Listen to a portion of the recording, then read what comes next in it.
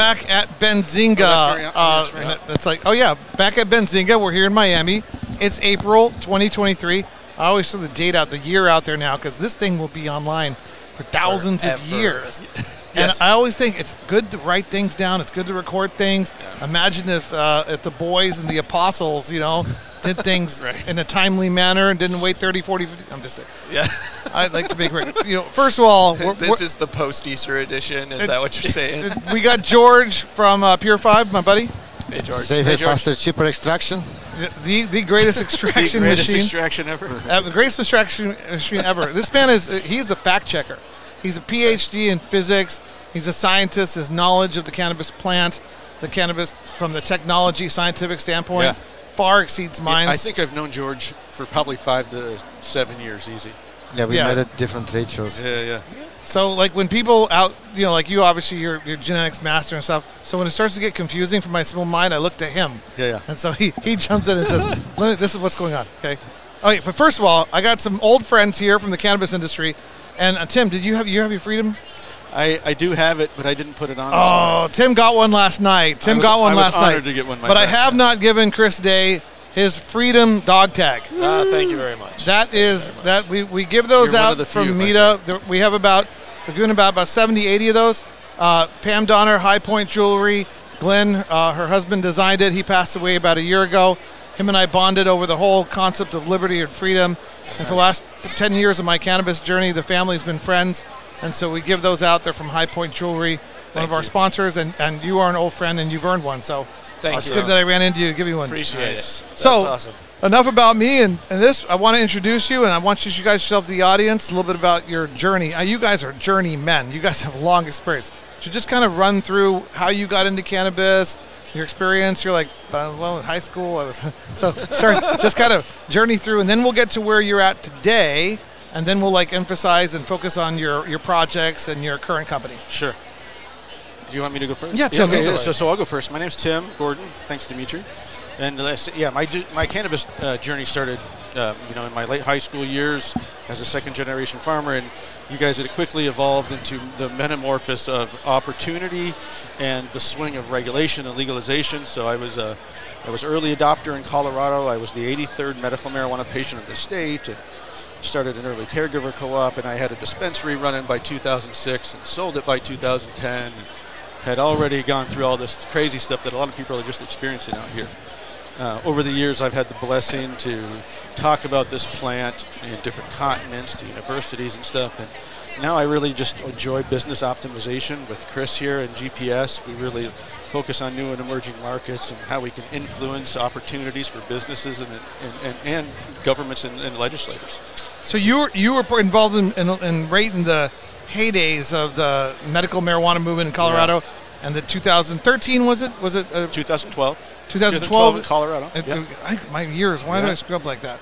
2012, the legalization in Colorado. Yeah, you've been involved in that. What were you? When did you after you sold your dispensary in 2010? What did you do before your current situation?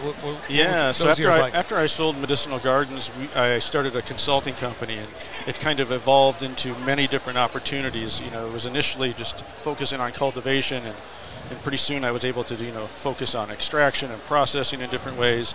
So I got to work with some big companies who were initially in coming into the aspects of scaled legal cultivation in Canada. I got picked up by Privateer Holdings and Tilray years ago to do some work for them in the very, very beginnings, and since then just evolved, and I really love evolution, and it's a continuous education and journey, and it's kind of following this plan and this pathway. It's been a blessing and an opportunity. It still is, and that's why it wakes me up each day, and I keep going. So that's awesome. And when did you meet Chris? A few years ago, Chris and I had known of Chris just through MJ Biz and his success there, building that empire. And Empire. MJ Biz, the empire. Yeah. It's a team effort, just to be clear. It was, I'm sure. But I appreciate it. Yeah. I just think it's funny you referred to MJ Biz as an empire. I'm like, well, yeah. But now you guys work together. Yeah, now we work together. GPS came, and we've both evolved into the fold of that. And, Chris has been gracious enough to take the reins on a brand new opportunity, and it's fun to follow in his footsteps. He's got a great team behind him, we enjoy what we're doing, and we get a lot of good work done. We got a lot of confidence in what we do. No, GPS, somebody was just telling me GPS, those guys do a good job. Somebody told me that last night. Yeah. I forgot who that was. That's good. But we need to keep perpetuating that. No. As much as possible. Yeah, but let's talk about Chris for a second. And then you can talk a little bit more about getting deep into GPS and what you guys do at GPS, what you offer, who should be reaching out to you and stuff. Yeah. But Chris, your journey in cannabis, I know you were with MJ BizCon. Was that your first cannabis? It was. That was my first foray into the cannabis industry. Nice when I had spent most of the 25 years prior in advertising and marketing agencies, running both large scale and small scale. So really, I tell people my background is in challenging marketing problems and figuring out how to solve them, and then managing and building teams of people that are smarter than I am to achieve great things. Excellent. And that's... So you're saying I can't be on that team? Well, you can be an honorary member, Dimitri, just as I am. No, I caught that. Just kidding. But no. So what year did you start with MJ BizCon? Let's see. I guess I went in there. My first show with them was the Washington, D.C. show, which was right as the transition was happening from being sort of a small regional show into, hey, let's make a really big, large national and international program in Las Vegas. So like 2016? Yeah. And then 2016. And then you left in 2020, right? Yep, that's correct. And that's when Jill Reddish and I founded the Global Cannabis Network Collective. And to me, that's the heart of what I believe in for the cannabis industry, because it's commonly motivated, multinational executives, experts, all working towards expanding the global ecosystem and working with each other's strengths and helping support that industry regardless of what country you're in, what continent you're on, sharing knowledge, creating deal flow, helping to optimize that networking that we all come to shows like Benzinga for, but really just getting to brass tacks, man, and saying, how do we drive this stuff forward? Everybody tells you all the things you can't do. What are the things you can do, and how do you move that ahead? So to me, whether it's through GPS, GCNC, or just conversation, that's always what I'm championing is, fine, it's really hard. We all know it's hard, or we wouldn't be here. And now we have to figure out how we navigate together as a collective group. Yeah, so the Global Cannabis Network Council. Collective. Global Cannabis Network Collective. Yes. When I met the Juicy Fields guys, I was trying to figure out who to call. So, now you should have called me. But I think I met them before. I think what year did Global Cannabis Network? We launched that in 2020. I started to concept it in 2019 because I knew my time was up. The Juicy Fields guys were like in 2018, 2017. They started. And I remember meeting them the first in Spanibus, and they were telling me their model, and I'm like, this is not legal. This is what you can't do what you say you're going to do. And then they said, I said, are you guys taking money in the United States? They're like, no. They're specifically staying out of the United States to avoid being prosecuted for financial crimes and that kind of stuff. And I was like, who's tracking this, guys? I think, look, on the internet, taking Juicy Fields it's a tragedy, frankly, because it sets the industry so far back overall. It's a shame. But I think separating from that conversation specifically, because it is so tragic for so many people, I think the lesson to be taken from that is no matter what industry you're in, and especially in cannabis, if it sounds too good to be true, and it's being sold as the easy pathway, it's too run. good to be true. Right, and you know, your network is like a natural extension of what META does in the state of Arizona, and we want to do it in the United States as well. It's the transparency, it's the accountability, it's the collection of individuals who are functioning at higher levels within the guidelines of the regulatory structure. How do you find them? How do you know about them? Who are they? And you guys, I mean, it will move faster towards international commoditization. It has outside the United States, as you guys know. I mean, we don't need to get into all the details, but people should call you to talk about what's happening from Colombia cannabinoids going to Canada and Germany, this and stuff. I mean, that's the knowledge that you guys have. Well, and Germany made moves literally today. The story was breaking today on the definition there. I mean, Mexico, where I moved to recently, has been making moves as well. So, yeah, it's definitely happening, and that's always been my areas of interest is how does the global market affect what's happening in North America and vice versa. And there's not very many places you can go that has people who are actually living it every day that can answer those questions for folks. And that's what we try to be, is that resource where you can come and ask those questions, and then also we can help build the businesses that serve those markets. Well, I know, sorry, Tim, just a real quick comment. I'm always trying to, after 10 years in this industry and seeing everybody protect their niche in the supply chain, a lot of lobbying, a lot of bullshit around money and stuff, I've realized that the industry should be built around the best interests of the patients and the consumers. And that's why we're taking Media USA towards the brands and brands that support that concept, because they can. But don't forget to shoot off an email to all the congressmen and all the senators to remind them when they do federal legalization to take into account, put a little something in there.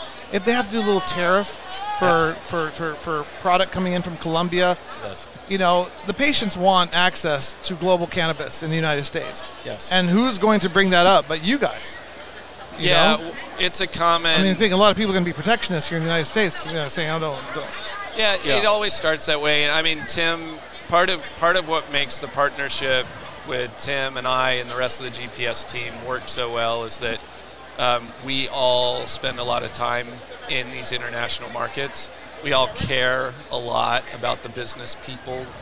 And so as you look at global trade policy, at the end of the day, you have to take the perspective of what helps, you're right, the patients, and what helps the businesses that serve those patients in a responsible way. The governments will take their cut, but from our perspective, that's the extra stuff, right? I know Tim was in Thailand. You were in Thailand, right? A couple of weeks ago, looking at that market. Yeah, you know, and I just want to touch one thing. You know, like, you know, in the cannabis industry, right? There's always groups that I've watched over decades now that are you know, true pioneers. And I just, you know, what you guys did with Chris initially with the GCNC and really taking the first global approach for a U.S.-based entity is really has just been, you know, I just love the forethought of it, because cannabis right now is truly global outside of our, you know, kind of four walls here in America. Hopefully soon to change, but yeah, you know, the GCNC is just a wonderful platform and a really great accumulation of business and opportunity within there, and it was really great when we had that opportunity to work together. Thank you. But I'm sorry, go ahead. How do people find out more about the GCNC? GCNC.global is GCNC.global. Yeah, or just search my name. I try to be very easy to find for people who want to either use your build WhatsApp. cannabis or WhatsApp is great. LinkedIn, all of those places. And that's also often the entry point for companies that work with GPS. Yeah. Because one interesting outflow of building that organization is now, you know, we have dozens and dozens of members around the world that all are actively trying to help each other out. And when they join, they have to check a box that says, we will collaborate, we will work with other members, because that's the heart and soul of what it means to be within that organization. And it's how we drive the responsible cannabis industry worldwide, and help make an impact. And let's talk a little bit more about GPS and how that was founded and what's that about. Who wants to take that one? I can start, and then you should chime in. So GPS was originally co-founded by Bob Hoban and Charles Feldman. The Hoban master. Yeah. So Jill and I merged the GCNC into GPS just under 2 years ago now. And so we combined it into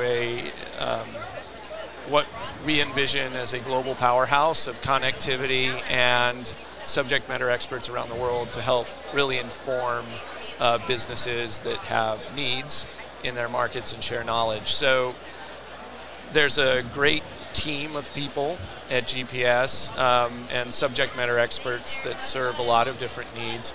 Tim, for a number of years, has served as Chief Science Officer while also doing all of his other things. And now we're merging all of that together under the GPS banner, which gives us some of the best understanding of the science and the genetics and everything that Tim has going on, as well as the business expertise and the brand building and the global connectivity that the GCNC and GPS combined bring.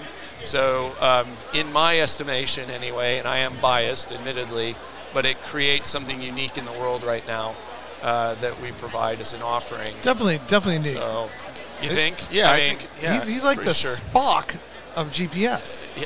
Yeah, the Chief for Science sure. Officer. Has anybody seen that yet? When you put me between these two guys, I feel very intellectually inferior. No, have you guys referred to him as the Spock of GPS? No, but I like it. Right? I don't Chief know Science if Tim Officer. does. Yes. Are you with me on that? Come on. It's like we were raised together. He's meet as Chief Science Officer, but he's more like data. So, but how easy is to join? Tim's role, by the way, is so much larger than that. We've actually completely redefined it, and he's really bigger than helping Spock's me. role? Spock was it was like Kirk and Spock. Yeah, except he never had. Are you the Captain Kirk of GPS? God, let's not. Or is that Holden? Can we kill this? Can we just kill this analogy? I don't like it at all. We're great partners, and I love it. I'll be the Lieutenant great O'Hare. Partners, and that's what I love. Yeah. So you were saying, you were going to say. Oh, GPS definitely is unique right now in the ever-evolving cannabis space between the team of professionals that has a reputation of success and strength and community building, to understanding the scope of the industry out beyond our doors. And really, I love to say, we keep our finger on the pulse, but we also have a clear crystal ball of relatively what's to come. Between Chris and Bob and our other founders, we're really like one touch away from the industry at all, and any times, 24 hours a day, which is really important for people who are going to come into this industry and make strategic decisions that lead to tactical operations, or even folks right now who are reviewing operations and need the insight of boots on the ground. What's the industry doing? How do I change to optimize in this ever changing flow of things? So it's really an I consider GPS an opportunity for companies. As we come in and partner for them, it's an opportunity for them to expand and really grow, and for us to bring our partnership and network to them for that opportunity. So. I like that. I'm sort of like the guy who says there's smoke and there's gold in them hills or something, and you guys are actually the guys who know if there's gold in them hills and can go in there and help and actually mine the gold and figure out who the miners are and kind of stuff. So that's awesome. You guys play an extremely important role. I'm sure, like as George was asking, how do you become a member? But who should become a member of GCNC, and who should work with GPS? What kind of people you guys want reaching out to you? We want to help build companies and support cannabis industry professionals who are trying to, in whatever region of the world they're in, are trying to build a responsible, profitable, and impactful cannabis industry, right? And at whatever stage you're in, whether it's, hey, we've got to change the way in which our government thinks about this, we can help with that, to identifying the genetics and the way in which you're going to cultivate, and identifying what is the market entry opportunity and how do you operate legally and within a framework that makes sense. Those types of companies, depending on where they're at, make sense for GCNC and GPS. You talk to us and we can tell you the best pathway and the best entry point to hit that. So that's what I'd say. Any unusual stories, like countries that you're like, I can't believe this happened in this place in this way? Is there anything like that struck you? I mean, the whole... Yes, but you have to take me off a recorded microphone, and I'll buy a beer, and we'll do that. But, yeah, some things are meant to be recorded, some aren't. Okay, well, I can probably guess where that goes, but that's cool. I mean, and every jurisdiction is developing a little differently. They're replicating a lot of things. Yes. Personally, I'm not a fan of licensing caps. I think that's a little... I've seen you post about that. You know, I'm just... Free market opportunity. I had 4,000 social equity applicants that were educated under a program that we did in Arizona, and they did Zoom meetings and stuff, and these are people that are willing to get out of bed to learn more about the cannabis industry. They had their different hardships and stuff that they were eligible. 1,200 of them paid $5,000 to the state to try to get a license, and the state ended up giving 26 licenses. Yeah. And those 26 that won the licenses were happy, but what I saw was thousands of my fellow men who were willing to engage and try to make an effort to improve themselves and to get involved in the cannabis space be left behind by government structures, not by their own desire. And to me, that kind of that and many other things, you know, solidified my belief in that licensing caps are just a natural abomination, but a necessary thing for some reasons. You know, a large part of my job is studying cultures. Yes. And understanding how people work within the different frameworks around the world that exist. And as a general policy, I also support free markets, allowing people that want to participate to do so, and creating a breadth of entry points that are socially equitable, that make sense within the culture and all that. And I think almost every government, when building it, they end up in these silos where they know what it's going to take to get something across the finish line within that space, but they lose sight of their constituents and who they're really meant to serve by trying to achieve some goal. It certainly happens in the United States, and all I can say to that is, even when it's over, it's not over. Right? We can still go back. We can still rework these systems. We can still create new opportunities. And that's really, for those of us that are here, I think that's our task. Yeah, we got to keep moving things forward. And when we move things forward and they don't culminate exactly the way we would like them to, then you keep going back and you keep changing it. Yeah, and definitely licensing has its role. I had to get licensed to have this podcast. Not. No, thank God, I would never get a license. The government cannot stop this podcast. Let's see. There you go. Shut down YouTube or Let's Spotify. not encourage them. Yes, let's not. See, never encourage the government. Yeah. I mean, one another thing I love about the cannabis community, cannabis industry, is I was kind of a libertarian coming into the cannabis industry in 2012. Yeah. But my God, how can any member of the cannabis community, especially those who required cannabis as a medicine, ever trust the government? I mean, we had 50, 60 years. Republicans, Democrats, scientists, Americans, Canadians, dictators, kings, queens, democracies across the board. They all jumped in, forms of government, taking away their right to a simple plant medicine. It's just insane. You know, it's it's tough to know who to trust, and it's tough to know when to stay silent, when to keep sort of pushing things.